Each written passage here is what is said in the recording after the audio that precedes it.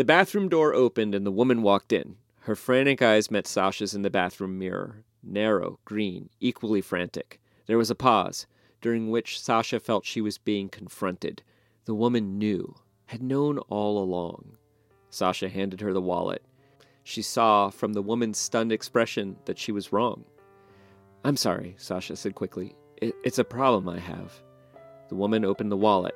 Her physical relief at having it back coursed through Sasha in a warm rush, as if their bodies had fused.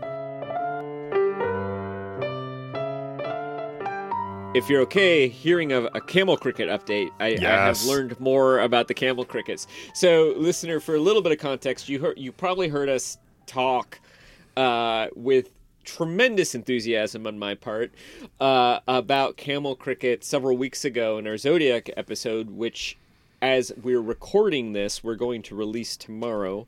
I know that's confusing. So, but you remember how I said that that Bong Joon-ho's movie Parasite had poorly translated camel cricket into stink bug? Yes. So I did a little bit of research, and I've learned a couple things. And one is that Bong Joon-ho it actually supervises the translation and takes some liberties and often looks for terms that have a similar cultural meaning as opposed to a literal translation. Like have a significant, and an example of that that you can read about are the noodles that the family cooks in Parasite. At one point, the rich family's coming home, and they're like, "Can you make us Ramadan noodles?" And there's no such thing as Ramadan noodles, but it was sort of an invention of Bong Joon-ho for English audiences to sort of designed to create the sense of comfort food, like a comforting food. Because what actually they cook is some kind of like Korean comforting thing. But because he was aware that Americans are aware of ramen and udon noodles, so he just combined those two things together and created this dish called Ramadan noodles. And so I am starting to suspect that Bong Joon-ho was perfectly aware that camel cricket is not a perfect translation, or stink bug is not a perfect translation of camel cricket, but I was reading to try to verify whether or not that cricket exists in Korea, and in fact it does, and in fact it has negative cultural associations in Korea, and people associate it with a parasite. Yes. Marvelous. A parasitic worm. In fact, it's thought to be a carrier for a common parasitic worm that causes illnesses, and I'm not even sure. Apparently, that might not even be true. It might be a little bit of a superstition. But people... So in the movie Parasite, you know, that cricket is used as a kind of like premonition of bad things to come, you know? And he refers to it as a stink bug. I'm imagining Bong Joon-ho sort of trying to figure out like what's something that Americans don't like having in their house, you know, and maybe he heard about like the recent infestation of Asian stink bugs in the East Coast. There's also the West Coast version of stink bugs, which are a completely different animal. So I really want to talk to Bong Joon-ho now about this, and almost to the point now where I kind of feel like I'm going to make some phone calls or send some emails to some public radio sorts who work for shows to see if I can get like a commission to do a story about this. Largely so I have an excuse to reach out to Mr. Bong. Well, you've done enough of the legwork at this point where it's starting to like form into story. You know, like it's always so. I mean, the moment before this moment when everything is kind of inchoate and you have no idea what the architecture is or what your stuff is really frustrating. And then, like, you know, you do a little more research and you get a few more hits and you get a little bit more momentum. And then you're like, yeah, it's starting to hang together. Like you have a working hypothesis at the moment for your story. Well, and the one thing I have a working hypothesis. What I think I would need for a successful pitch is like a good evolutionary biologist who I could do a pre-interview with, like a sort of a short phone interview, who would have something interesting to say that I could then send to an editor and be like, this evolutionary biologist says this, because I know that my theory about, you know, my hypothesis about camel crickets startling humans, I think I know what an evolutionary biologist would say, which is that humans and camel crickets haven't been interacting long enough for us to impact their evolution. Mm-hmm. So to demonstrate that, you'd have to prove that camel crickets do that to other predators and not just humans. So that's what I'm guessing they would say, but I need to find somebody who would say that, or maybe I can find an evolutionary biologist who studies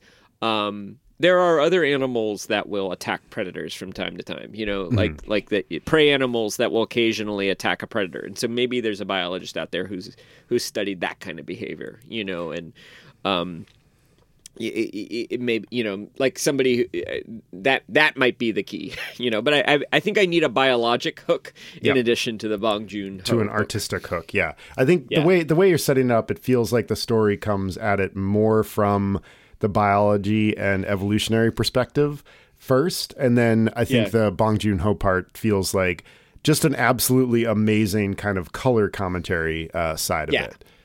Yeah, well, I mean, if I could establish that Americans in Virginia, in Missouri, and places like that have this relationship with these crickets, and then, if I could get Bong Joon-ho on the phone and be like, have you noticed any, behavior about camel crickets? And if he were to say to me, "Oh, they leap at your face," like that would be that would be the best tape ever. That would be the magical tape, and I could imagine how to set that up. So I'm working on this, and I might send some emails. I've kind of been out of the game of doing this kind of, public radio feature, but I know some people at some shows who might be interested in this, and I think my emails would be read at a few places.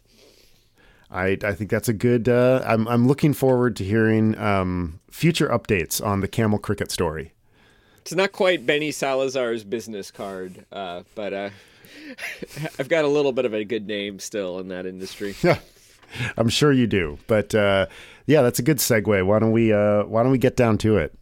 We are talking today, listeners, about Jennifer Egan's 2010 novel, Visit from the Goon Squad, which is, in terms of her overall output, it kind of comes in the middle of her career. She had put out a few other novels before then, a 2001 novel called Look at Me, a kind of adventurous, kind of metaphysical novel called The Keep that came out in the middle aughts. And then, but she really does appear on the scene in 2010 with A Visit from the Goon Squad, which won the Pulitzer Prize. It won the Penn Faulkner. It won the LA Times Book Prize.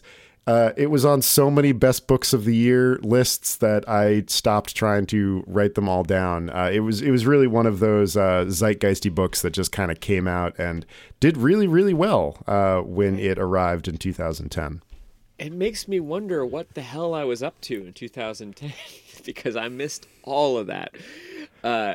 Totally missed all of that. I mean, I was in Africa for 3 months, so that might have something to do with it. But I'm also realizing that I had some experiences around that time with an MFA program and people in that program that had kind of had soured me a bit on the literary world. So I might have been sort of avoiding reading about such things. And this book, I'm kind of surprised.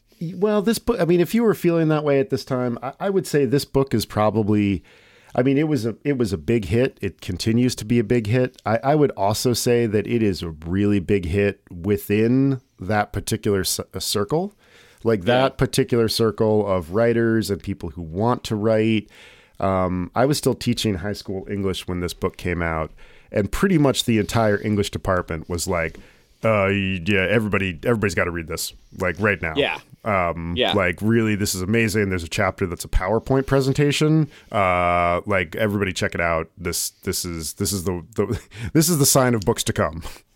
Yeah, and I was in a sort of ignoring the literati mode that year for various reasons, personal and professional. Yeah, but it's also like there are billions of people who've never seen Star Wars. It's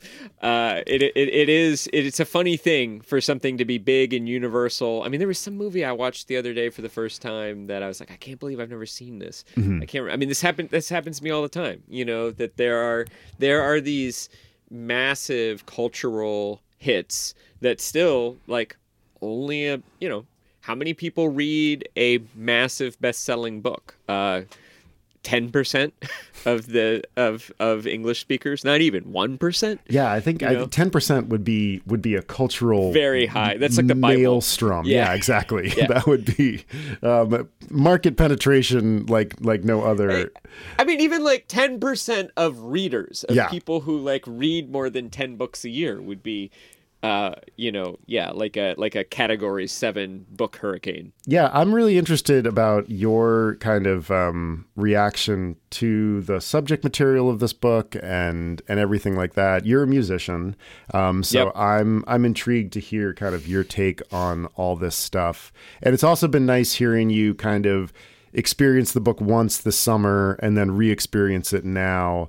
I've been telling a bunch of people, I was like, Jesse's really might have to be the heel of these next 2 episodes because I am definitely going to be the fanboy of these. But we could probably also fanboy together. Yeah, no, I don't think I'm a heel.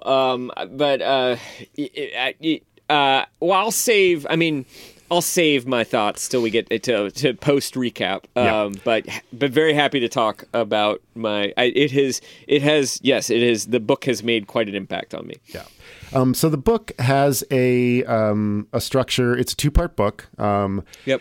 A and B, which I'm pretty sure is a reference to sides of a cassette player or sides of a record.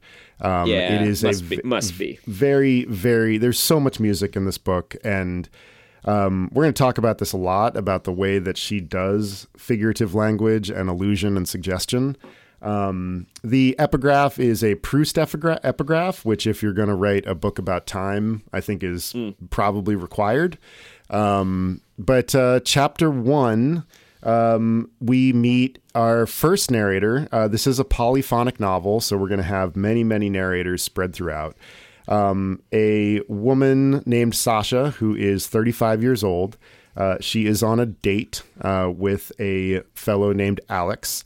And Sasha has kind of picked up kleptomania over the past kind of decade of her life. It seems to be getting worse as we experience. It seems to have been getting worse over the last few years. She's in therapy for it, but she steals a lot of things. Usually because they suggest something to her. They suggest some manner of being in the world. And she has just lifted a wallet from a woman in the woman's bathroom on her date. And the chapter kind of unfurls from there. She does end up returning the wallet to the woman in the bathroom and asks her not to expose her. But we learn that Sasha is the executive assistant of a famous record producer named Benny Salazar. Sasha does, in fact, take her date, Alex, home. They do have sex, which is a surprise to her date because it doesn't seem to be going very well at first. And he takes a bath in her bathtub, which she never uses. She's got one of those hilarious New York City apartments. It's funny, when I moved to New York City in 2003, I looked at an apartment that had a tub in the kitchen. And so when I read this, I was like, oh my God. And it was this tiny, dark, dim, awful New York City apartment. You kind of get the sense that maybe Sasha is in a slightly better place than that, but it's not great. She doesn't live in great circumstances. What else kind of popped up plot-wise for you in the first chapter that's that you feel like is important? She mentions working for Benny. I mean, that's the only other that I think you got everything else. I mean, I think the other thing that's going on in the book is as she's having these experiences, we're in sort of two scenes at once. We're in these moments that they're happening, but she's also describing them to her therapist. And she and her therapist are sort of fencing a little bit verbally, but also reflecting and sort of trying to make meaning out of both, the stealing, the date. She also steals something out of Alex's wallet, which is a scrap of paper or something with a hopeful message. Do you remember what the message was? I think it says, "I believe in you." Yeah. It's very earnest, and it almost kind of offends Sasha. Yeah. And I think that's more or less where that chapter ends, if I'm remembering correctly. Yeah, totally. Do you want to pick it up, chapter 2, with the gold cure? Yeah, and we're in roughly the same time period, which I believe is about the time that the book came out. We know the World Trade Center has come down and has not been rebuilt. Yeah, for about 5 or 6 years, somewhere in there. Yeah, so we're thinking 2006, 2007 or something like that, which would make sense if the novel came out in 2010, because that's about when it would have been conceived and written. Benny is a middle-aged record producer, Sasha's boss. He is struggling with sexual dysfunction, for which he puts gold flakes in his coffee. And he is spending the day with his son. I don't remember the son's name offhand. Do you? I do, because it's Christopher. Oh, there you go. His son, who I think is like 12 or 13 or something like that. I think Benny is divorced, if I'm remembering correctly. So he's got the kid for the afternoon, and they get coffee, which is sort of transgressive because Christopher, the ex-wife, doesn't really like it when they get coffee. Benny puts some gold in it, and they sort of bond because Christopher also wants to put a little bit of gold flakes in his coffee. Benny says that it's for a headache. In fact, it's a cure that he has heard about for sexual dysfunction. He kind of muses on not even Sasha, his assistant, who we met in the first chapter, being able to lead him to experience arousal, which is new for him, even though they're not lovers. But he's always been attracted to her. And he's fond of her, too, even though she doesn't reciprocate his attraction. And they go... Benny has the plan of going and seeing this band that is maybe on his label. They're these sisters who are sort of, he thinks of them as aging. They're like 25 or 26 or something like that. But Benny seems to consider this kind of old for the kind of music that they are. And Christopher decides to come along, and so they go to this house. I can't remember exactly where it was. I want to say that it was in sort of like deep Brooklyn, like Sunset Park or something like that, or Flatbush or sort of like that. At some point, Sasha shows up. I can't quite remember how that happens. She's taken the train out there and like somehow beat them there. And there's this moment where Benny's like, how did she do that? Like, we really get the sense professionally that even though Sasha's life is not great outside of her job, she's very competent. Yeah, she's very good at what she does. And we really see in this chapter, Benny has lost the thread of his career. Yeah, and so he's out there, and he gets kind of like, the band starts playing, and he gets sort of into it, and he's like, let's record right now. You have Pro Tools, right? Let's record. And they record some music, and then they're headed home. He has this conversation with Sasha, and she was like, that was terrible. And suddenly Benny realizes, oh yeah, it was terrible, wasn't it? Why did I think it was good? That was terrible. And basically they drop off Sasha. Benny walks her to the door and kind of makes a mild pass at her, and Sasha, in a very kind way, sort of puts him off. And I believe that's the end of the chapter. There's also, Sasha is sort of good with Christopher, the kid, too. And it is interesting because Sasha in the first chapter comes across as like a total mess. And in the second chapter does come across as like very together, not only like competent and professional, but she's also kind of like supportive of Benny, managing his kind of neuroses reasonably well, like interacting with the kid pretty well, and manages to sort of put off his advances without pissing him off, which is something even Benny kind of is impressed by. He takes note of that.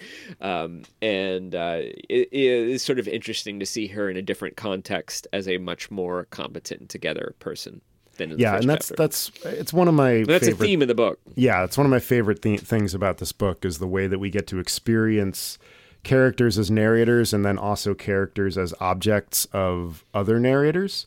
And I think is really masterful. And yeah, the heartbreaking way that Sasha kind of puts him off, she sort of says, "None of that, Benny," and then she says, "We need each other."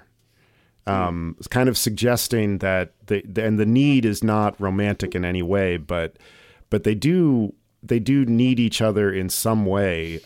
They're both pretty lost at this particular moment in their lives, and yeah, it's a really sweet moment. It ends with this scene where she says something to him through the windshield, and he doesn't get it several times, and is kind of desperate to know what it is.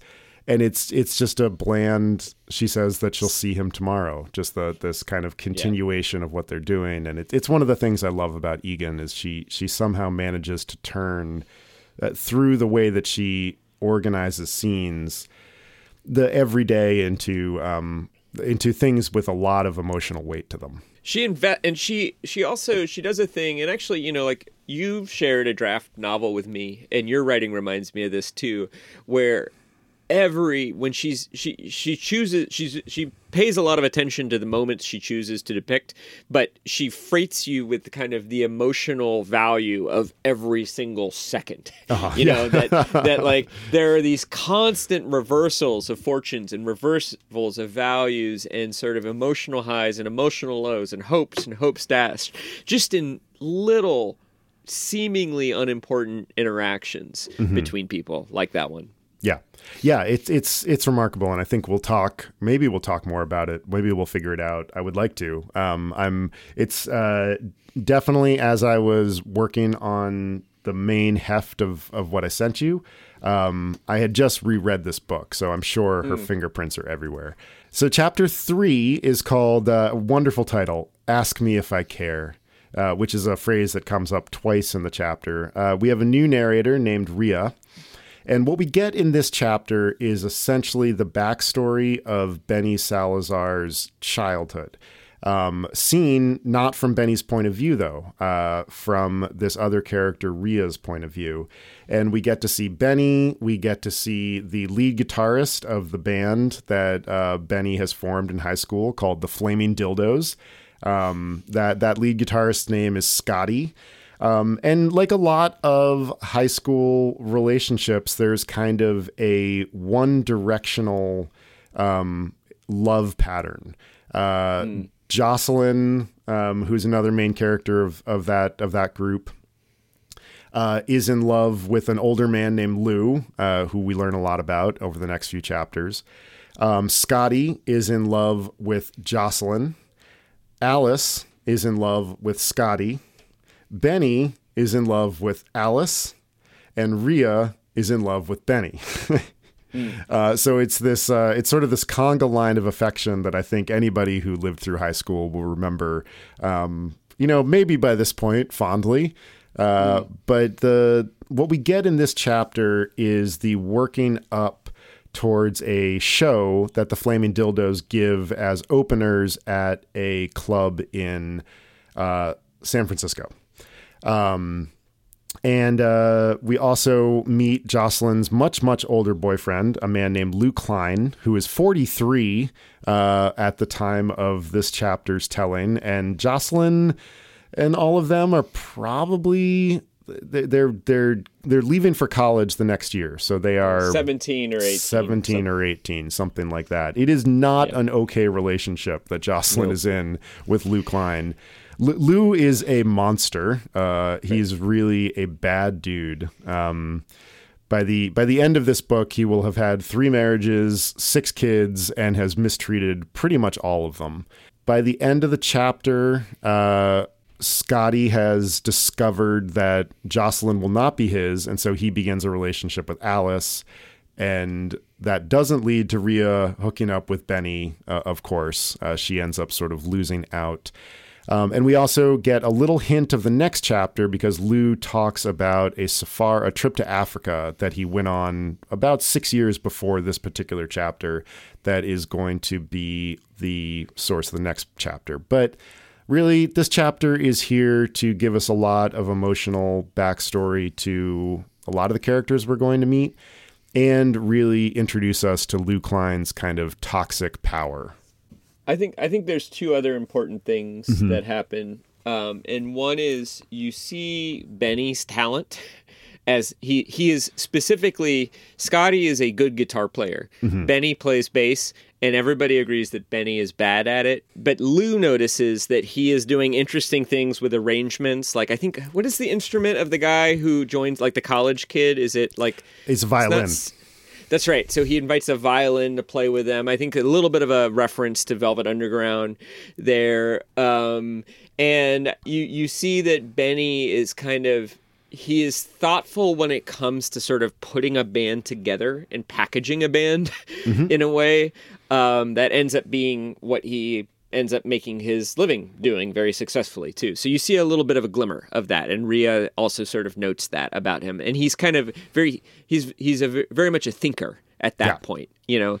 And he and Scotty are both kind of nerds, and they have an interesting friendship. The other thing that happens is Benny and Lou meet, and we get the sense that Benny becomes a protege of Lou, and that's sort of what's responsible for his success. And then they also end up at Lou's loft or house in San Francisco, and there's more icky stuff happening with Jocelyn. But there's an interesting scene with Rhea and Lou on the balcony where Rhea basically is kind of like not at all fooled by Lou and also not attracted to him, manages to sort of like, but oddly fond of him anyway, sort of, and has this sort of interaction with him where she's like, I see what you are. You're a creepy old guy. And he's like, no, I'm not old. I'll never be old.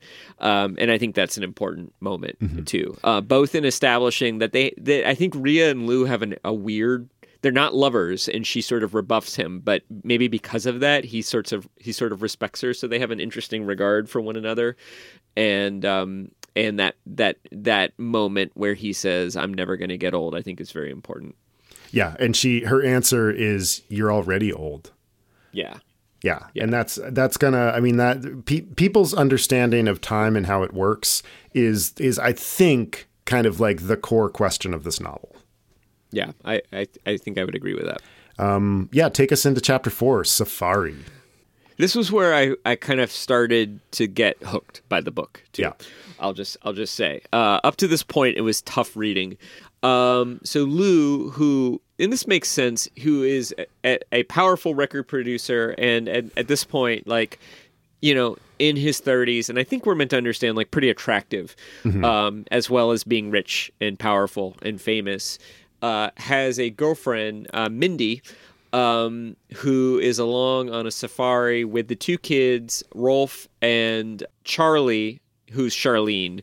Charlene's what, like 15 or 16, and Rolf's like 11 or 12. Does that sound about right? Yep. And so they're on safari, and a number of things are going on. There's this wonderful bit of narration between, first of all, the kids are sort of observing Lou's adult relations, and Mindy is observing the kids.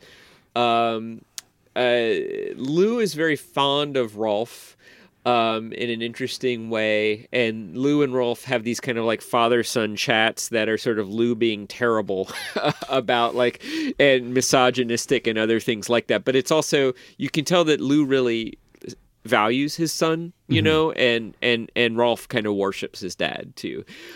Mindy is fascinating. She's very young. She's studying anthropology, and she's come up with this notion of structural emotions that I think is absolutely brilliant. And I also think it's I think there's a bit of an author insert going on there, I think. And I think it's one of the themes of the book as well, as sort of like structural emotion. So basically she's sort of noting the emotions of the people around her and basically, observing the structural conditions that make those emotions more or less inevitable, such as the 40-something travel agent who doesn't like Mindy because Mindy is 23 and hot and married to the powerful man that employs her, or the fact that the older sister, who's a teenager, resents her, Mindy, for kind of replacing her mom, but the kid, the younger kid, Rolf, kind of idolizes her because he can't separate his feelings from his father's. And so Mindy does that for everybody. Another thing that happens in these chapters is every now and again, Egan will just give us the next 30 years of this person's life. Yes, from time to time. I love those moments. I have a reading of one of those. And there's a bunch of stuff that happens. Mindy is attracted to a safari driver. We later learn has a brief affair with him. Lou kind of figures this out, maybe completely figures it out, maybe doesn't. Is angry about it, says some misogynistic things that are impressionable, eventually sort of reclaims his sort of dominance and control of Mindy. Mindy is considering going back to California and being a kind of starving student again, but is sort of in another one of these structural observations refers to structural dissatisfaction and kind of muses that she can't really go back to that life now that she's had this experience of kind of being on a luxury safari, and she has the option to marry Lou, which is what she does. And we learn in the course of the chapter that it's an unhappy marriage, and at 40-something, maybe it's even 43, that seems to be the magic number in this book, finally leaves him and goes back to school and follows anthropology, which I think we meant to understand would have been a maybe better thing for her to do all along, since I think she's actually rather brilliant with her whole structural emotional thing. You have more interactions between Rolf and Lou. We also, is this the chapter that we learn what happens to Charlie and Rolf, or is that the next chapter? I believe we learn about Rolf in this chapter. It really pays off in the next one, but why don't you tell us what occurs there? We learn that Rolf has a very troubled childhood into early adulthood and eventually kills himself. I want to say as a young man, maybe in his 20s. And I think we're meant to understand that it's Lou's kind of terrible parenting is at least partially responsible for that. And Lou is heartbroken by that too. Charlie also has a kind of rough life where she kind of falls in. She has a sort of Jocelyn-like experience of falling in with some creepy I don't remember quite what happens with her, but I think she has some experiences around addiction and weird men before sort of coming out of it. But basically all of these people who Lou comes in contact with end up having damaged lives. Yeah, he's not... And as does Lou. Right, Lou is also... Yeah. he's the most powerful one, but he's as miserable as everybody else, I think. Yeah, whenever I think of him, he's just Thomas Hayden Church from Sideways. I'm that's exactly what I imagine Lou kind of looks like. He's described as kind of this craggy, blonde surfer, kind of like a surfer type, slightly going to seed. He behaves, if possibly more badly than Thomas Hayden Church's character, and he lacks that character's kind of puppy dog kindness that makes him a little bit...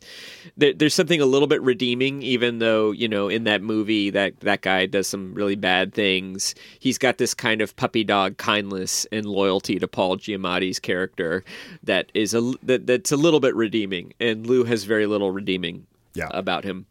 Yeah, it's one of those things where it's actually nice to see a truly uncomplicated villain. In a novel like this, where, because a lot of the time we're taught to you got to complicate everybody, and not everybody is truly bad. Lou is pretty irredeemably bad. There's not much here. He's manipulative. He is self-centered in the extreme. He's probably a narcissist. He is just a wrecking ball for the people around him. Yeah, I agree with all of that. I mean, he's total scumbag. I also think, sort of related to Mindy's insight into kind of structural emotions, I almost think perhaps in this book, everybody who has power, with maybe one exception, wields it in a way that is harmful to other people. Lou just happens to have the most power. Yep. Although some of the other characters might be more kind and more compassionate. But it does seem to me like maybe Egan is suggesting the idea that it is the fact that he is rich and powerful might be kind of leading him to behave the way that he does. Totally. At least I think you're meant to wrestle with that idea as you read it. Yeah. One brief detour about this chapter, because I just think it's a masterstroke. We learn about Mindy's affection for the safari guide, Albert. Is it Albert? Yeah, Albert. We learn about it during a scene where what is happening outside of the safari car is that one of the members of the safari has left the car and has managed to get himself attacked by a lion. And in this like amazing inversion of narrative importance, we spend more time caring about the interaction between Mindy and the safari driver than the like very outward action focused thing that's happening outside of the car. It's also absolutely masterful use of visualization in space, because basically most of the characters are sticking their heads out of the top of the safari car, which if you've been in Africa and been on safari, you can stand up and the roof has been cut off usually, or it can be raised to the point where you can stick your head out.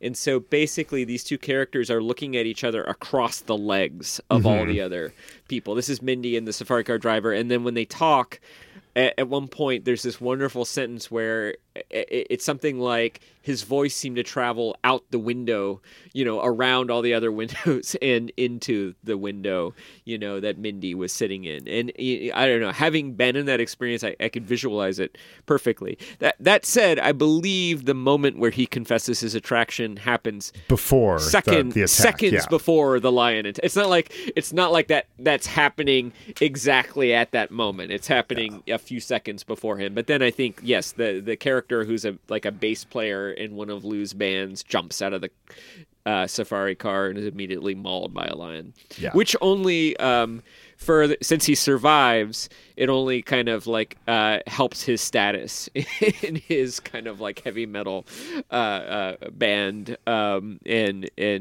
society, because now he has a badass lion attack scar on his face. Chapter 5, we kind of stay in the Lou Klein orbit. It's interesting. Rereading part A again over the past few days, I was like, wow, the first half of this book really is, if it's not about Lou, he's kind of the center of the solar system. Yeah. But we visit Lou on his deathbed. And now the characters that are visiting him are Jocelyn and Rhea from chapter 3.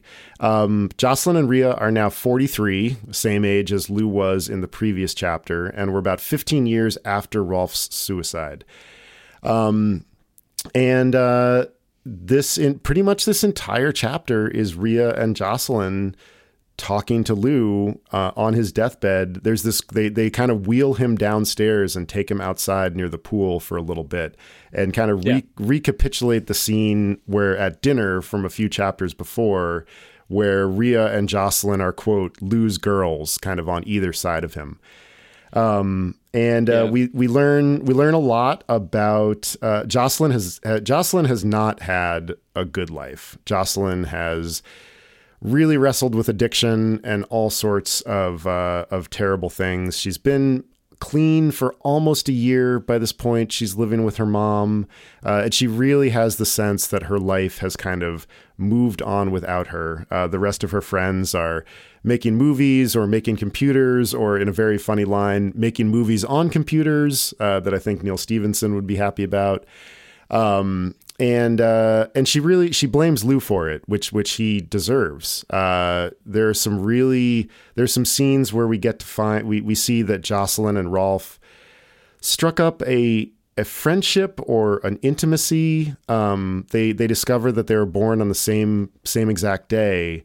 And so at one point in their history together, they sort of stripped naked and stood in front of a mirror together, trying to see if they shared some sort of mark from that particular time. It's maybe suggested that something intimate happens between them, but I'm not totally sure. And I think Egan wants that to be oblique. But there's definitely some kind of at least emotional intimacy between the two of them.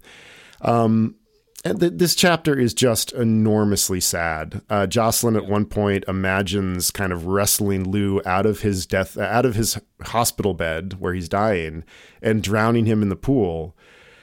And instead of doing that, she kind of tells him what for. And Rhea, who is now also 43, has 3 kids, is sort of put in the space of being a peacekeeper and kind of telling Jocelyn that this is probably not the time for that. And Jocelyn says, I want to kill you to Lou. And like, what a jerk. He says, too late. Like, doesn't take any kind of accountability, just sort of turns it into a joke. And it's another masterful chapter, but it is a sad chapter. Yeah, I mean, Lou's only redeeming quality is he's a bit pathetic. Right. But he's still kind of a jerk. And even the fact, I mean, yes, like Jocelyn's telling him off, but even the fact that, Jocelyn and Rhea even show up to pay any kind of respects to him at this point he's lucky to get that, I think. It is interesting that Rhea still seems to have some slight abiding affection for him. She was not as much of a victim of his bad behavior as Jocelyn was. Lou is just sort of, he's the same as always. But he is sad in the sense that the only real change has been wrought by time, and that, the ravages of time are now undeniable. When he was 43 and like picking up 17-year-old women and still kind of like craggly handsome, he could kind of claim that he was never going to get old. But now obviously that's not the case, and he realizes it. And that's about the only thing that's changed as far as I can tell. Yep. And he's deeply sad because, he doted on Rolf and Rolf died. And that brings us to chapter 6. Take us away. This was my favorite chapter. I loved this chapter so much. So X's and O's is told from Scotty's perspective. Scotty was Benny's. We met Scotty as Benny's best friend, Alice's crush. And in that earlier chapter where they're all kids together, Scotty is arguably down on his luck. He is middle-aged at this point. I want to say this is, probably late 90s. And maybe he's in his late 30s, maybe early 40s or something like that. He finds out that Benny is his high school best friend is a big shot, successful producer with an office on, a very high up floor in a glass and steel building for his record company, and he sends him a letter. Very interestingly, going to the building, I love this. He writes a letter. He could stamp it and put it in any mailbox, but he puts it in the mailbox in front of the building, as though there's some kind of like spiritual importance to mailing the letter at the actual place that you intend the letter to go to. And Benny, to his credit, writes him a polite, sort of kiss-offy, but polite, friendly kind of postcard-length note back, basically being like, hey, great to hear from you, buddy. Still playing that guitar? And Scotty is fired up by this.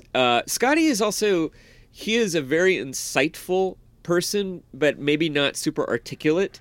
And even though he's down on his luck, I find him to be very intelligent and very thoughtful and observant.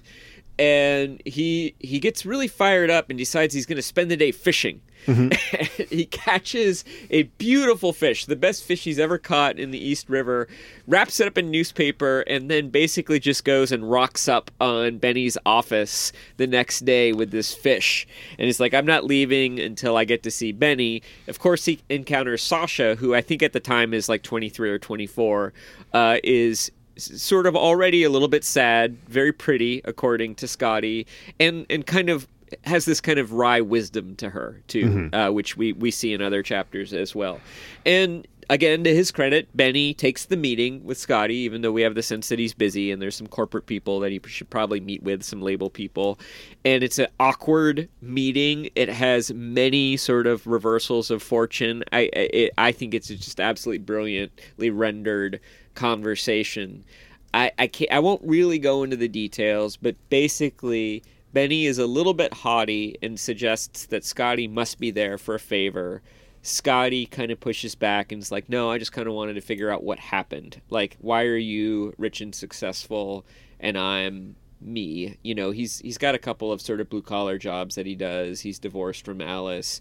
His music career has gone nowhere. He's sort of at loose ends. He describes himself as dry. And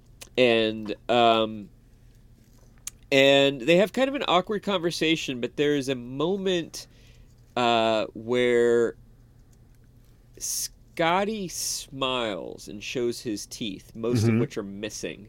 And something happens in that moment. And I think the thing that Scotty... it's interesting, and I think you could debate what happens, but something changes for Benny.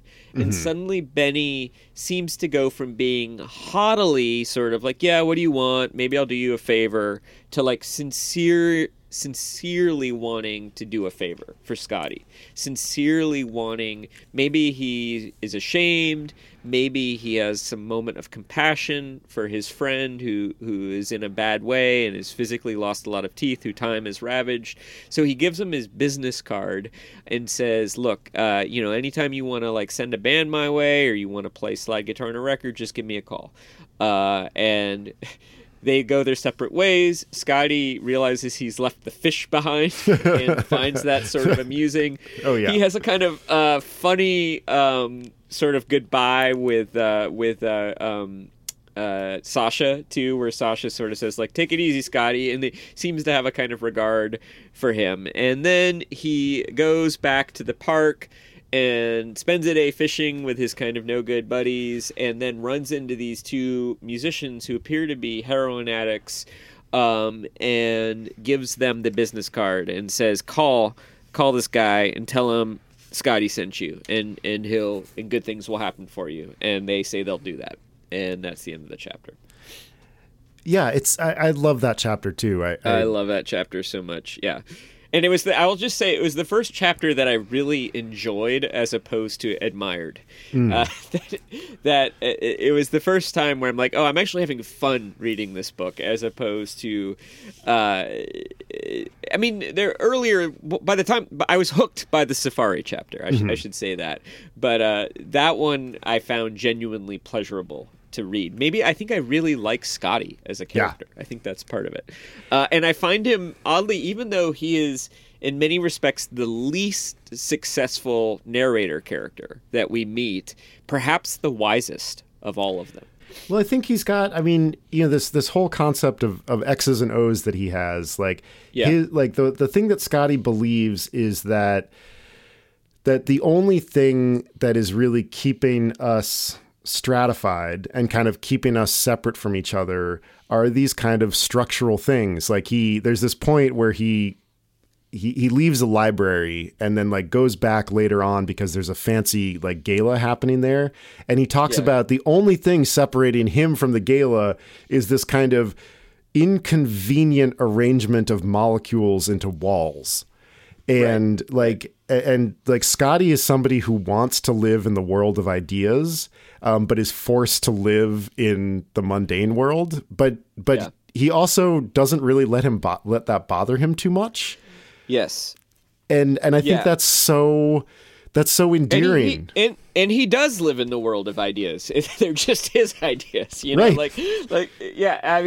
He has interesting thoughts and kind of entertains himself. Yeah, I think he's very endearing. Absolutely. I think all the characters are miserable to some degree and are down on their luck to some degree, and to me he seems the most comfortable with the way in which time has ravaged him. You know, he seems the person who is the most accepting. I mean, he's still puzzled by it, and he wants to go see Benny to kind of figure things out, but at the same time he seems to be the most comfortable with his circumstances, oddly, because he has the least enviable circumstances by traditional measures.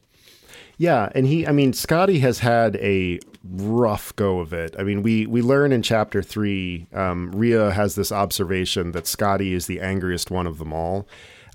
Scotty's mother dies when he is pretty young of a pill overdose, and his reaction to that apparently is to sit outside staring at the sun for hours and hours and hours, and he gets pretty severe ocular damage from it.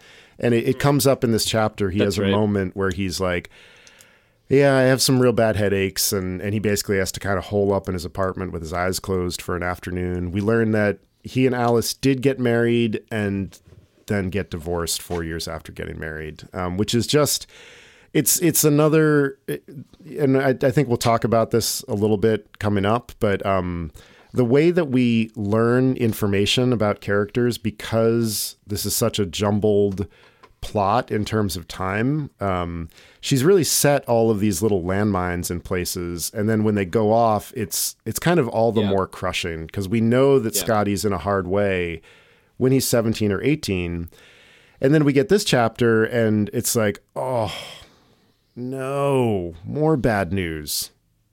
And that kind of leads into my first question for you. So I know how I feel, like sort of what my experience while I read this book is, but I'm curious, like, what does this book make you feel as you read it? What is your experience of encountering this book?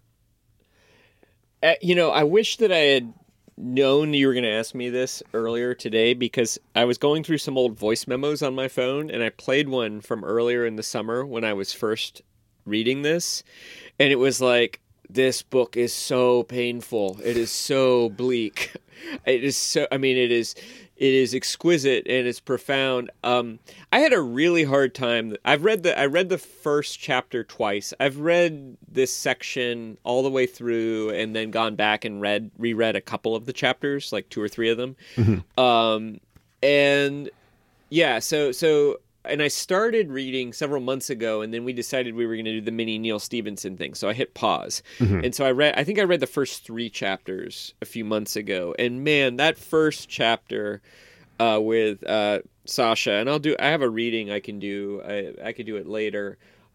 Just her kleptomania and sort of struggle around the theft, and that scene where she steals the wallet and then sees the woman's distress at losing her wallet and then gives it back, but then she's embarrassed and worried that she's going to get caught, and then she doesn't. And just like, that was so uncomfortable. I just felt so in that moment. Mm-hmm. And I think almost for the same reason that I don't often like watching horror movies, I just found it exquisitely well rendered, but very, very uncomfortable. Mm-hmm. And same thing with Benny, just seemed so pathetic and powerful, dysfunctional, broken people.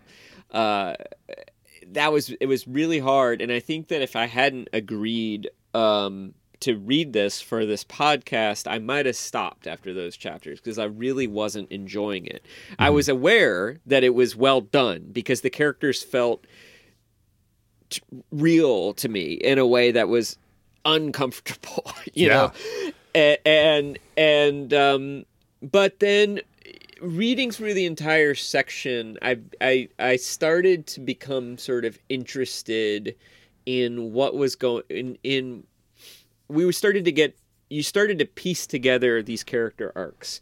The book is written almost like a series of short stories that are sort of related, but as you've alluded to, you get little details about different characters in the different stories, even if they're not narrated by that character, such that your brain kind of pieces together these sort of novelistic character arcs. And I found myself increasingly kind of curious and fascinated. And I would say by the time that we got to the Safari chapter, as I said earlier, I was just like, okay, I want to know where all of this is going. Mm-hmm. And so at that point, the book started pulling me along. And then when I went back and reread those chapters, it's kind of like watching a horror movie for the second time. You can enjoy it more because you kind of already know who's going to get killed or not. And so it's like then you can kind of appreciate the craft of it. So going back and reading that first chapter a second time, knowing how it ends and knowing where things are going to go, I didn't, it wasn't quite as painful to me. I actually didn't like Sasha very much the first time I read that chapter.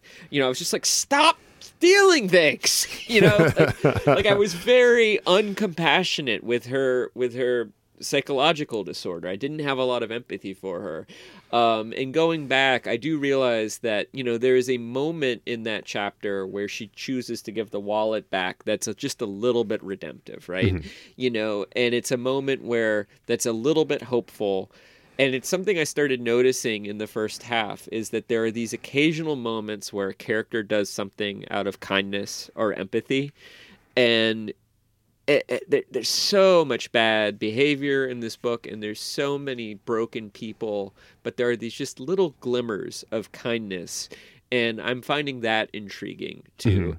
I guess my other observation too is just I have a hard time thinking of a writer who the prose is just exquisite. And there are no wasted words, and there are no wasted sentences. If she tells you something, it's for a reason. It relates to something. It matters. She gives you a lot of the emotion that people are feeling, but there's also a lot of subtext as well. Sometimes she tells you what people are thinking. Sometimes she doesn't. Characters are aware of various subtexts and little things. A good example of this is, Lou sort of figures out that Mindy is attracted to Albert, the safari driver, because the son, Rolf, tells him, I think Mindy was rude to Albert, and describes this moment where Mindy is basically sort of like giving him the cold shoulder and kind of getting him to sort of go away and leave them alone so she can put Rolf to bed.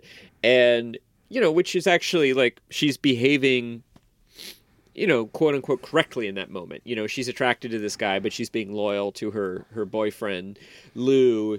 But Lou is able to sort of deduce what's going on through his son's description of her behavior and gets angry anyway. And just the description of that is so exquisite, and how these little behavioral details you're able to kind of put so much together, or just little moments where Lou says, hey, whose idea was it to put violin in the band? Oh, that was Benny. And you see the entire next 20 years of Benny's life unfolding from that moment, which is like Lou's going to take him on as a protege, give him some bands to manage. One of them's going to do pretty well. He's going to, you see everything that takes you from the Lou that we saw in the second chapter to that. That's the ending point. We see the beginning point, and in that moment, you can kind of imagine the in-between. And so I'm just incredibly impressed with her craft and ability to do that, and the exquisiteness of the prose. And it's like, I'm having a hard time thinking of another writer, like maybe Herman Melville, similarly sort of poetic. F. Scott Fitzgerald, Steinbeck, not Hemingway, because Hemingway, she's much more internal than Hemingway. She's sharing her character's thoughts and feelings in a way that Hemingway doesn't do as much, but similarly sparse, and just absolutely badass. Yeah. Something you just said about the way that details kind of reach forward and reach back. That's really, I think that's the thing that I love the most about this book. Is that those details kind of, reach forward to other time, decades later and stuff like that. And it's the whole, we always talk about starting things in media res, like starting in the middle of things. It's a great way to kick things off. It's way better than doing things chronologically. This book, the entire book feels in media res. Like totally. the book we have is just the vestiges of all of the history on either side before it and after it.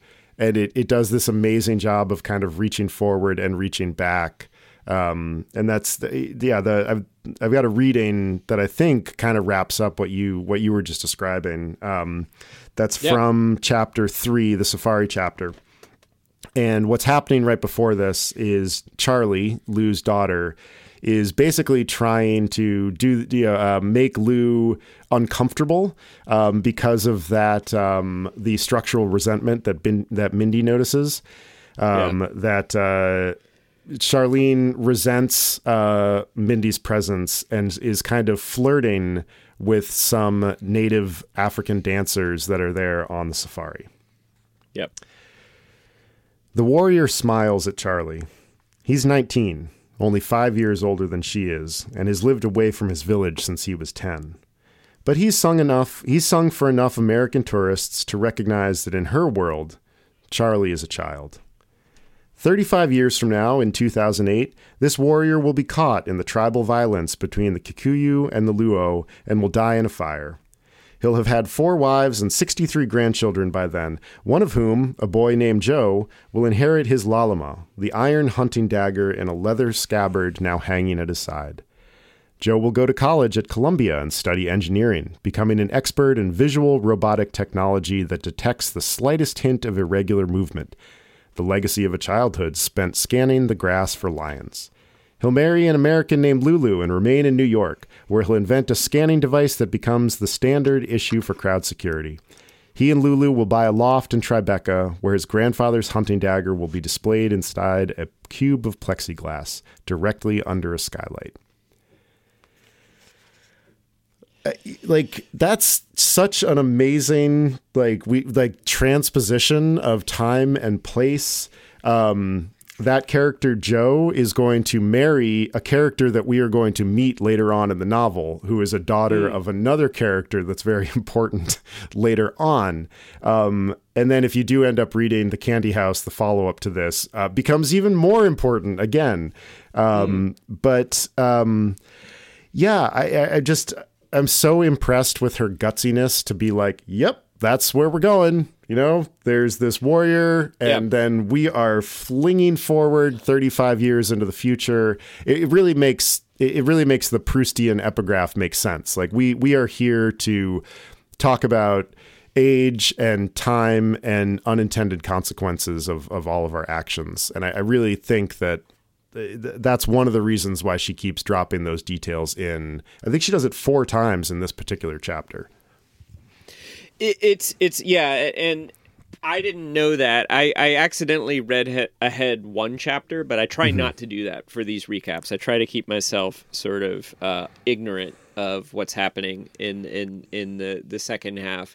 So I didn't know that, and it's interesting because that worked for me anyway, not knowing that. Just because of the crowd, the sort of like wristband device or whatever it was, it's just sort of interesting to know that, like, oh, somehow this person has another connection to this same kind of like music biz that all of these characters are kind of spun off from in a weird way, and some of the same sort of like fetishizing artifacts and wealth and money and stuff like that. I mean, the other thing that makes me think, knowing that, is that, I mean, like, Jennifer Egan's talking about kind of like punk rock, but she writes like a math rock, like there's a math rocker, like there is a mathematical structure to this novel. It is mapped out.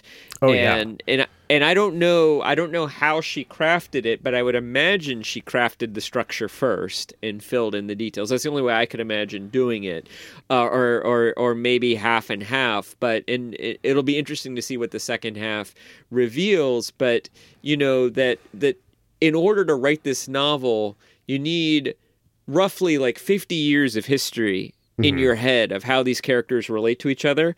And then you need to make a decision about like what 8 moments are you going to tell that explicate those relationships and what people need to know to understand the story of these characters too. And it's like a math problem. It's like a complex math problem. It's a visual, just like I would love to just see, I'd love to see her documentation of the structure of this novel, or how she thought about it, or whether she started out with twice as many scenes and pared them down. Was it something where she sort of like, carved clay until she had the sculpture underneath, or is it something where she built the wire and then added the clay to the wires? I'm guessing the latter, but I really don't know. It's absolutely masterful. Yeah, because I mean, there's so many of those things that like you can't. I mean, like, so much of writing is discovering as you go, especially about your characters' emotional existences. But you're right. Like, you couldn't do so much of this book without having really painstakingly plotted it first. I can imagine that her writing process is difficult. Like I imagine it is hard. Apparently, she writes everything long form, like by hand. And that's, and that's also amazing. I'm also very curious about the way that these novels take shape for her. Yeah, I wonder how many revisions then happen after that. By God. Form, and how much of a vision does she have before she starts that process? So a question for you. Do you have a particular character who you felt the most affinity for? Do you find yourself latching on to somebody as sort of your person? Rhea. Why? I believe I tend to be an overthinker and an observer. And that is Rhea's role in this one.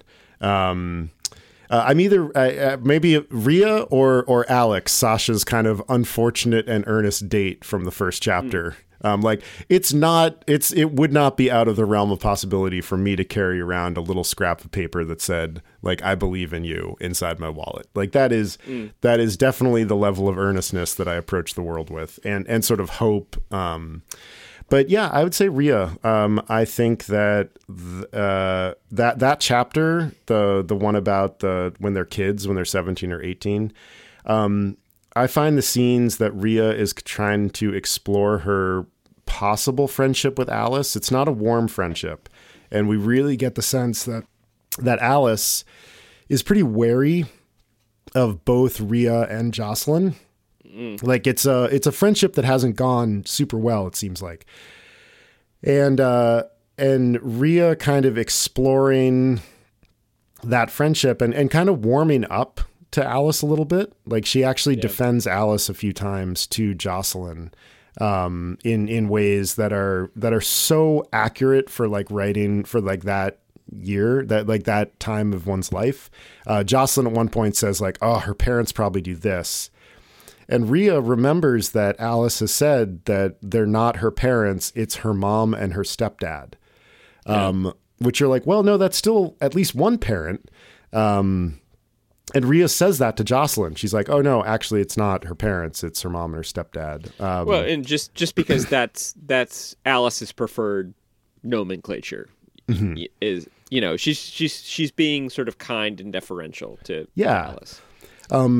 And I just love the way that Rhea watches everything, and it's something I'm working on. I think that being hyper aware is not necessarily a great thing. It tends to leave you overthinking stuff, and perhaps that maybe that's the reason that Rhea is sort of in the situation that she's in, where she kind of ends up outside of all of the coupling off that occurs.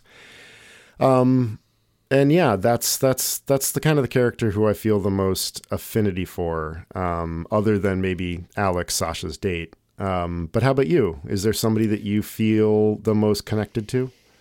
Well, first of all, I don't think Rhea is a bad, she's thoughtful, but like, I think the other characters sort of follow their passions in a rather destructive way. She has a kind of wise caution to her. I think I find her to be very likable. But Scotty is the character who I just enjoy the most. I'm also fond of Sasha, as much as I kind of hated being in her brain in that first chapter.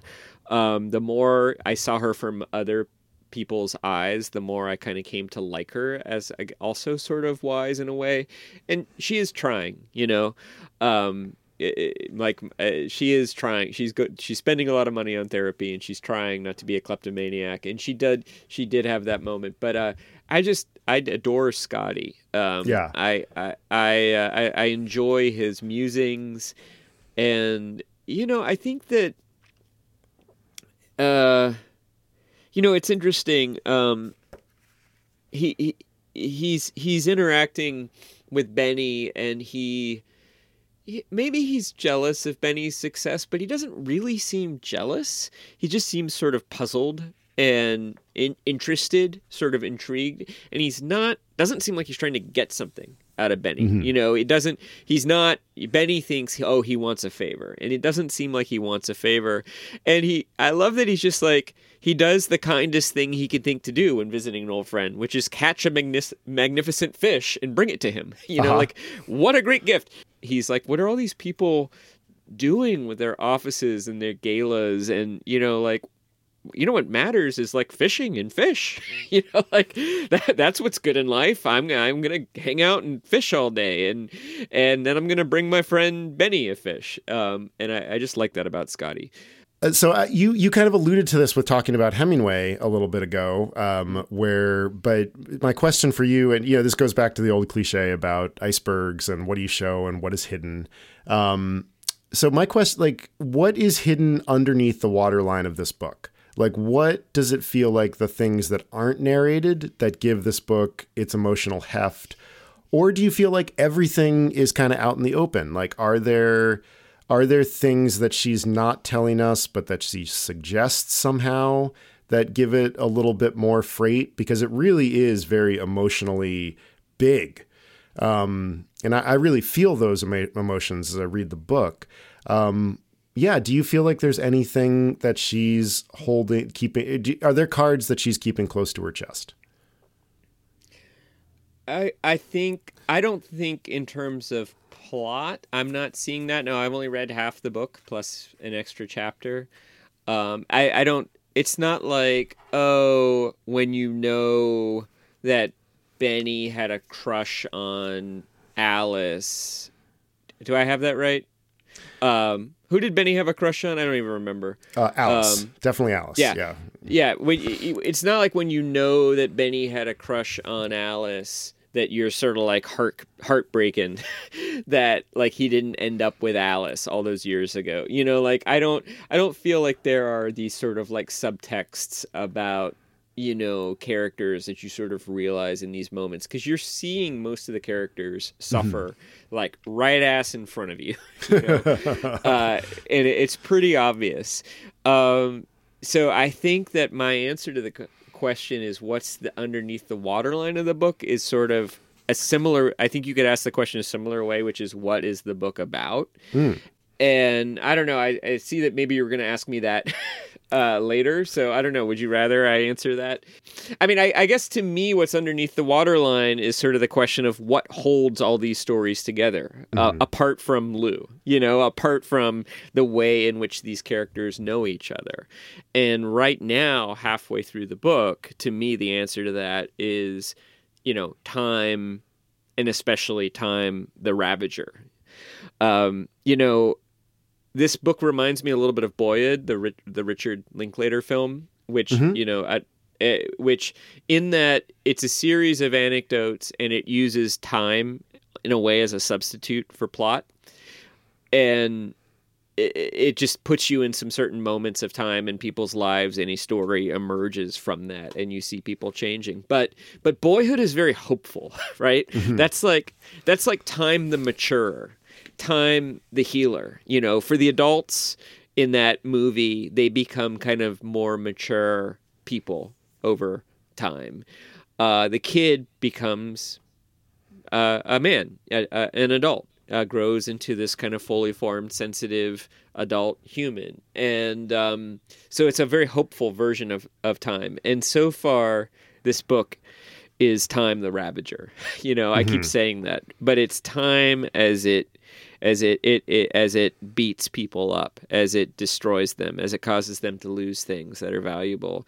Even in that first chapter, one of the things that was so uncomfortable was all of Sasha's sort of observations about how old she was and how hard she has to exercise to look good at 35, which is not that old, and she's dating a guy who's 26 and how young she looks, and she lies on her dating profile about how old she actually is.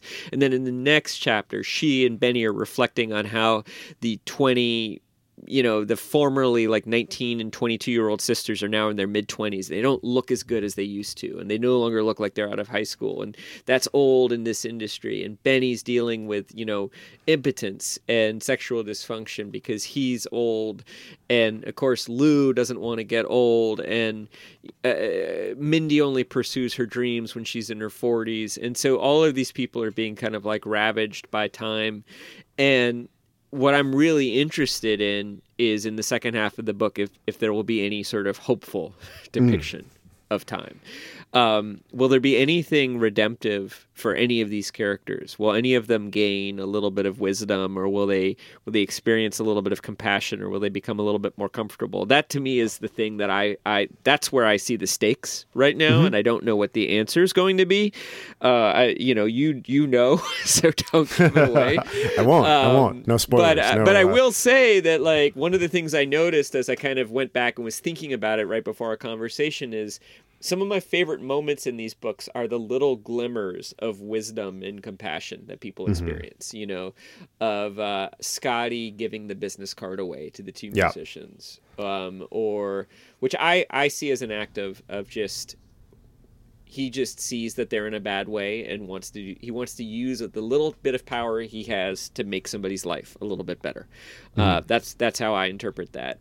Or even Benny giving him the card. I mean, I don't, mind. It could be, maybe it's awkwardness, maybe it's shame, but I see it as in that moment where he sees Scotty's teeth. Suddenly he's like, yeah, what did happen to us? We were best friends, and now I'm this guy, and he's that guy. And man, I just want to help my friend. I just want to help my friend any way I can. That's how I interpret that moment. I'm not sure.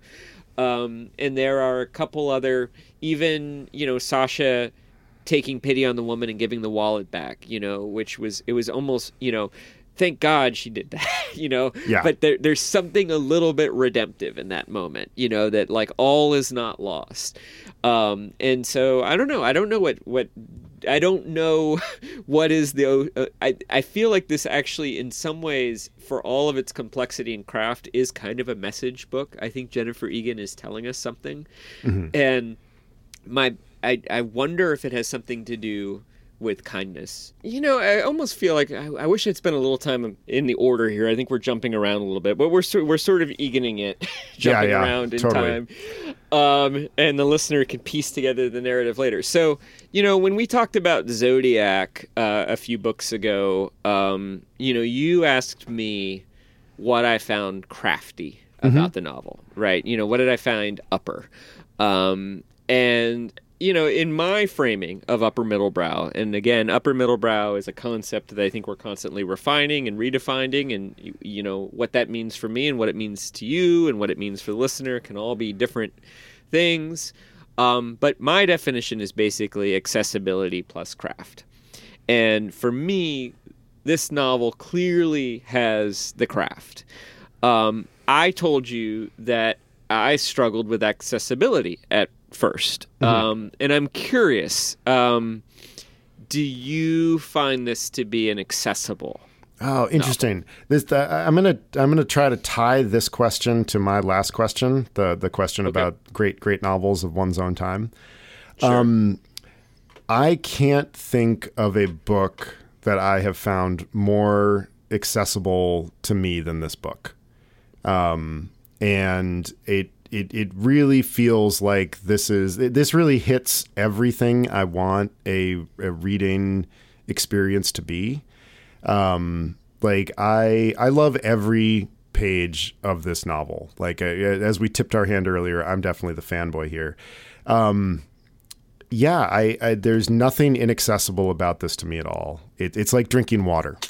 It's amazing. Like I find it it's exactly the kind of work that I want to create with the same kind of emotional resonance and richness. And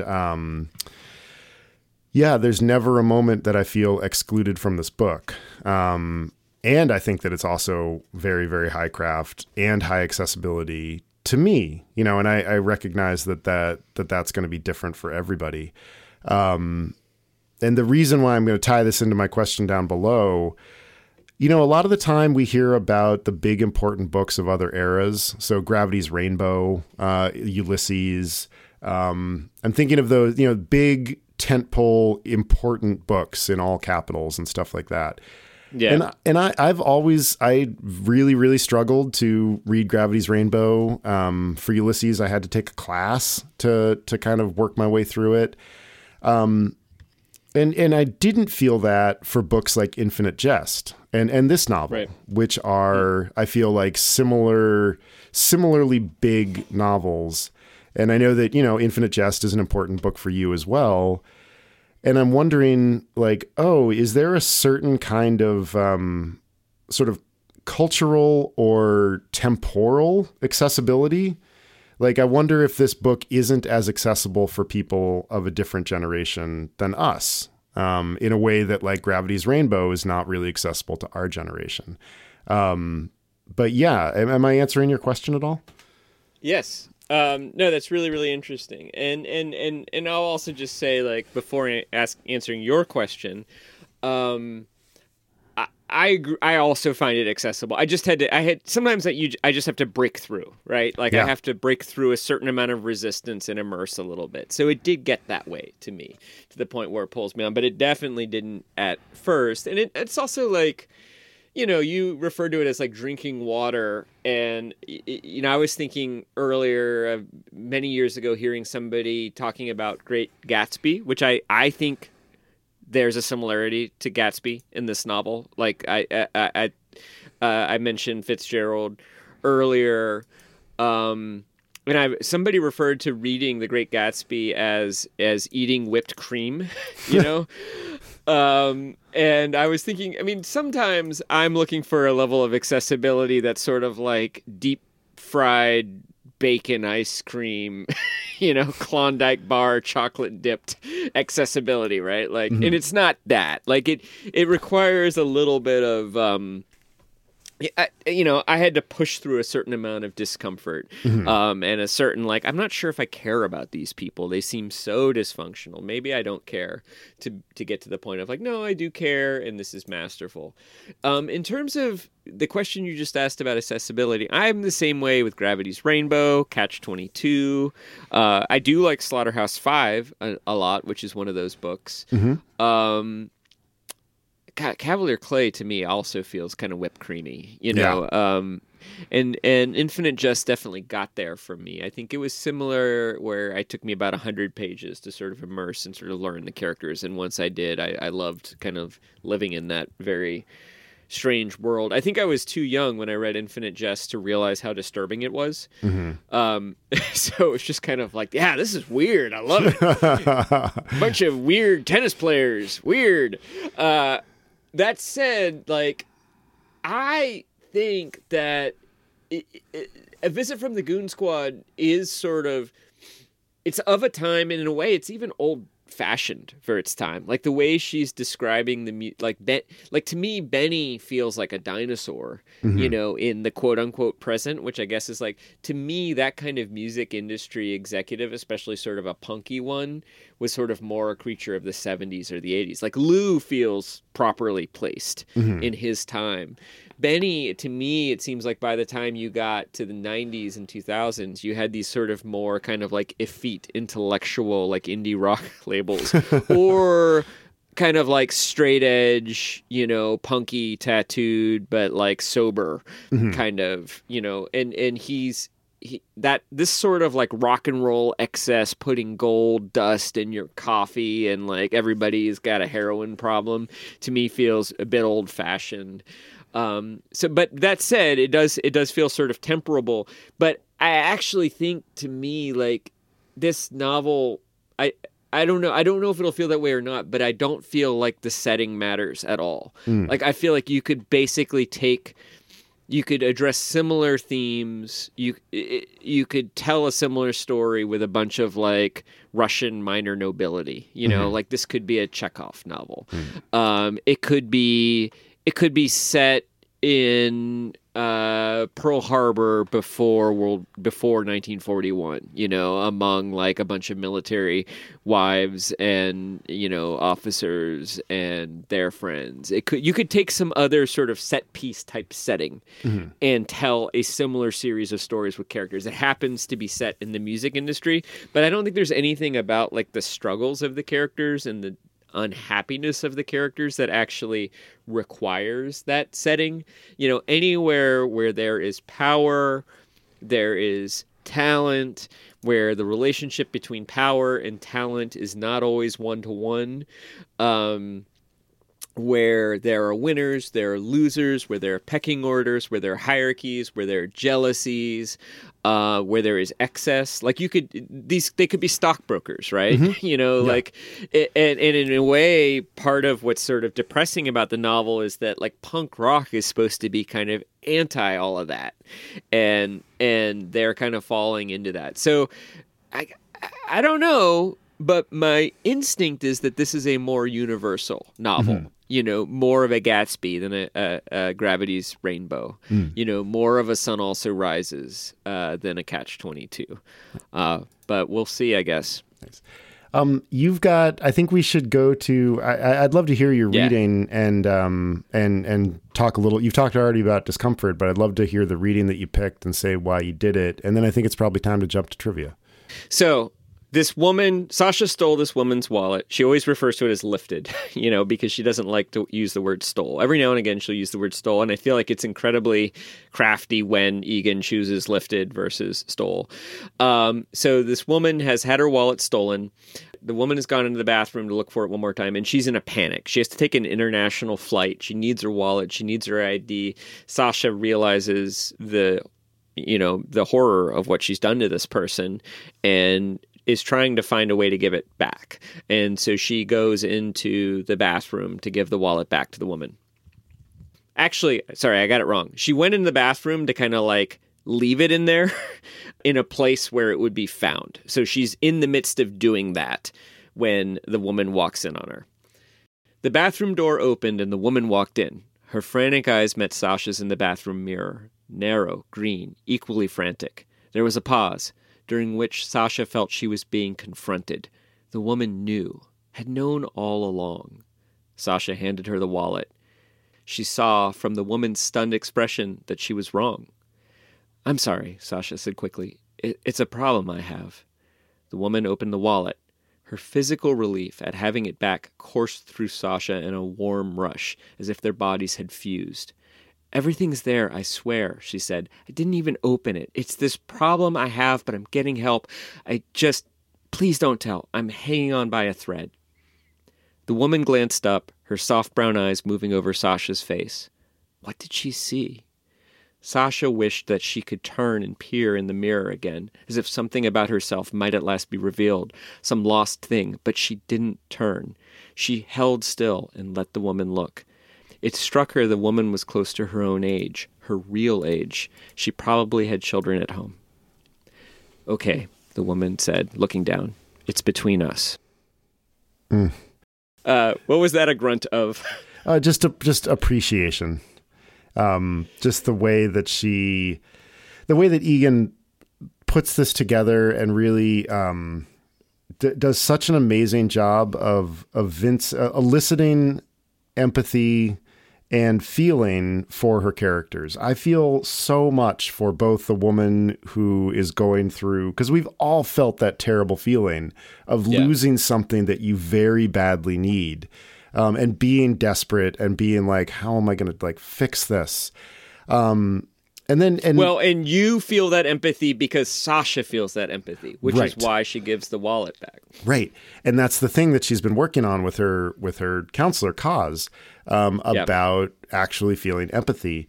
And it's such a heartbreaking scene, and Sasha's appeal, I'm working on it because it's true. She really is trying to fix it. it's so heartbreaking. It's tender. It's high stakes for Sasha, for the other woman. The narration of it, like you said earlier, is crisp and efficient. There isn't a word out of place. I spend so much time reading this book, feeling so many big things. And I really love that particular moment. Yeah. And, and just also, this is maybe, 7 seconds, 10 seconds.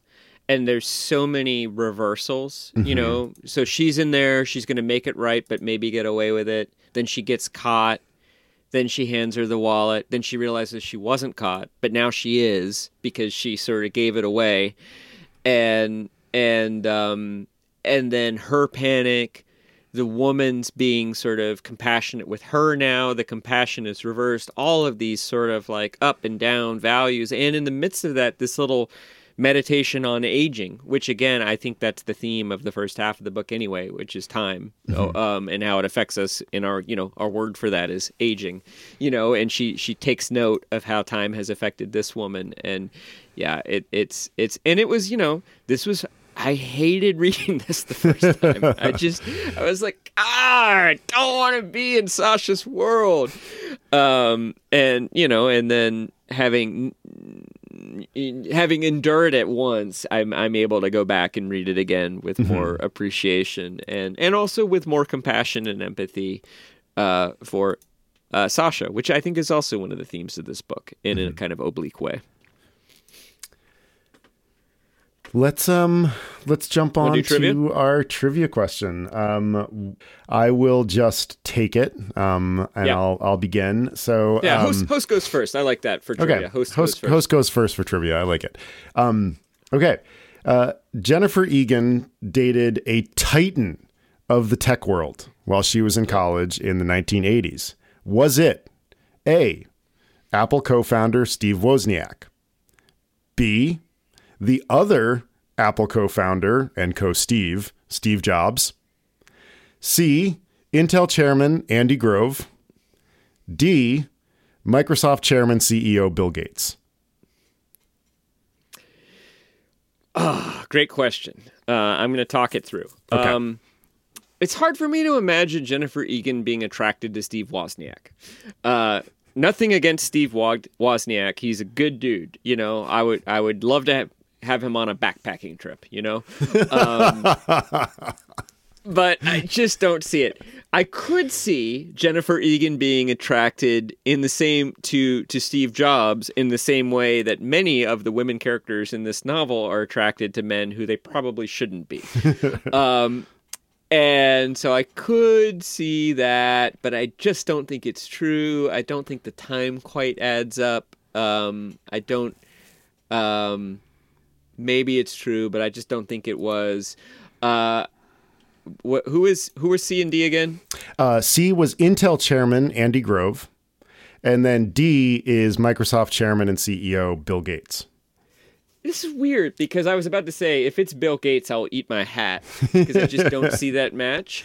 And yet, I think I've maybe read something about Bill Gates and Jennifer Egan. Did I read that? Or maybe I'm getting it confused. Man, I think you have me perplexed. But you know what? I'm just going to go with Andy Grove because he's the only one I really don't know anything about. Got it. Andy Grove. Andy Grove.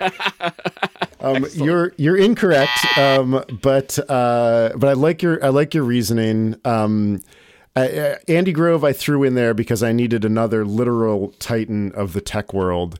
I think Andy Grove from digging around, he was probably the most physically attractive out of all of them. He was also wildly older than all of them. Andy Grove, I guess, died in 2016 at around 80. So that would be a very Lou Klein-like thing if he had dated Jennifer Egan in the 80s. It was Steve Jobs. Oh, that actually figures. And man, if you were going to base it on... If you were going to assume that some of these characters are sort of stand-ins for Jennifer Egan, that totally makes sense. Powerful, arrogant guy, very charismatic. He was very handsome up to a certain point, and then he kind of let himself go in various ways. But you look at Steve Jobs in like 1984, and that guy was smoking and sexy. Well, and Jennifer Egan has always been smoking hot and continues to be so. Maybe they were a quite attractive couple in the 80s. Your quiz. Yes. It is not a multiple choice this time, because it's very specific. And it is directly related. This is one that is based on the book itself. All you need to know to get the answer is the book. Okay. How precisely does Scotty learn that Benny has become a successful record producer? He reads about it in Spin. That is true. There's one more key detail that I'm looking for. Oh, if you could, darn it! I thought I had it. Okay, he learns about Well, let me ask you this: where does he encounter the Spin magazine? Does he? I know that he spends a lot of time at Hudson News, not as an employee, even though he hilariously mans the cash register for half an hour because somebody else thinks that he's an employee because he spends so much time there. Yes. How does he get that copy of Spin? You're on the right path. I'm going to guess that he's like at a library or a magazine store, and he like picks it up and is reading it there and discovers that Benny is a record executive there. Like, he doesn't subscribe to Spin or purchase it or anything like that. Yeah, I think you'll get a like pity close enough dig for this one. You were very, very close, and you were right that it was Spin. The specific detail is that he pinches the Spin from Hudson News and reads it, which I just thought was a perfect little detail. Yeah. Again, this sort of like down and out intellectual who like hangs out at Hudson News all day, reads magazines, and occasionally just goes ahead and takes one when he really wants it. Yeah. But shall we talk about what's next? Next up, we are going to be talking about Side B of Jennifer Egan's 2010 novel, A Visit from the Goon Squad. Yes, we are. Thanks, everybody, for listening. As a reminder, we'd love you. We would love it, and we would love you if you were to rate this podcast and review it in whatever app you choose. We will read your positive review on the podcast, unless you don't want us to. If you don't want us to, you can send a note to hello@uppermiddlebrow.com. Upper Middlebrow is a Small Point production. Chris Bagg and Jesse Dukes are the talent, the A&R men, and the moguls. The music is from Ben Pajak and Jesse Dukes, design and website by Chris Bagg, and you can learn more about us at uppermiddlebrow.com. See you next time, everybody. Bye, everyone. Thanks for listening.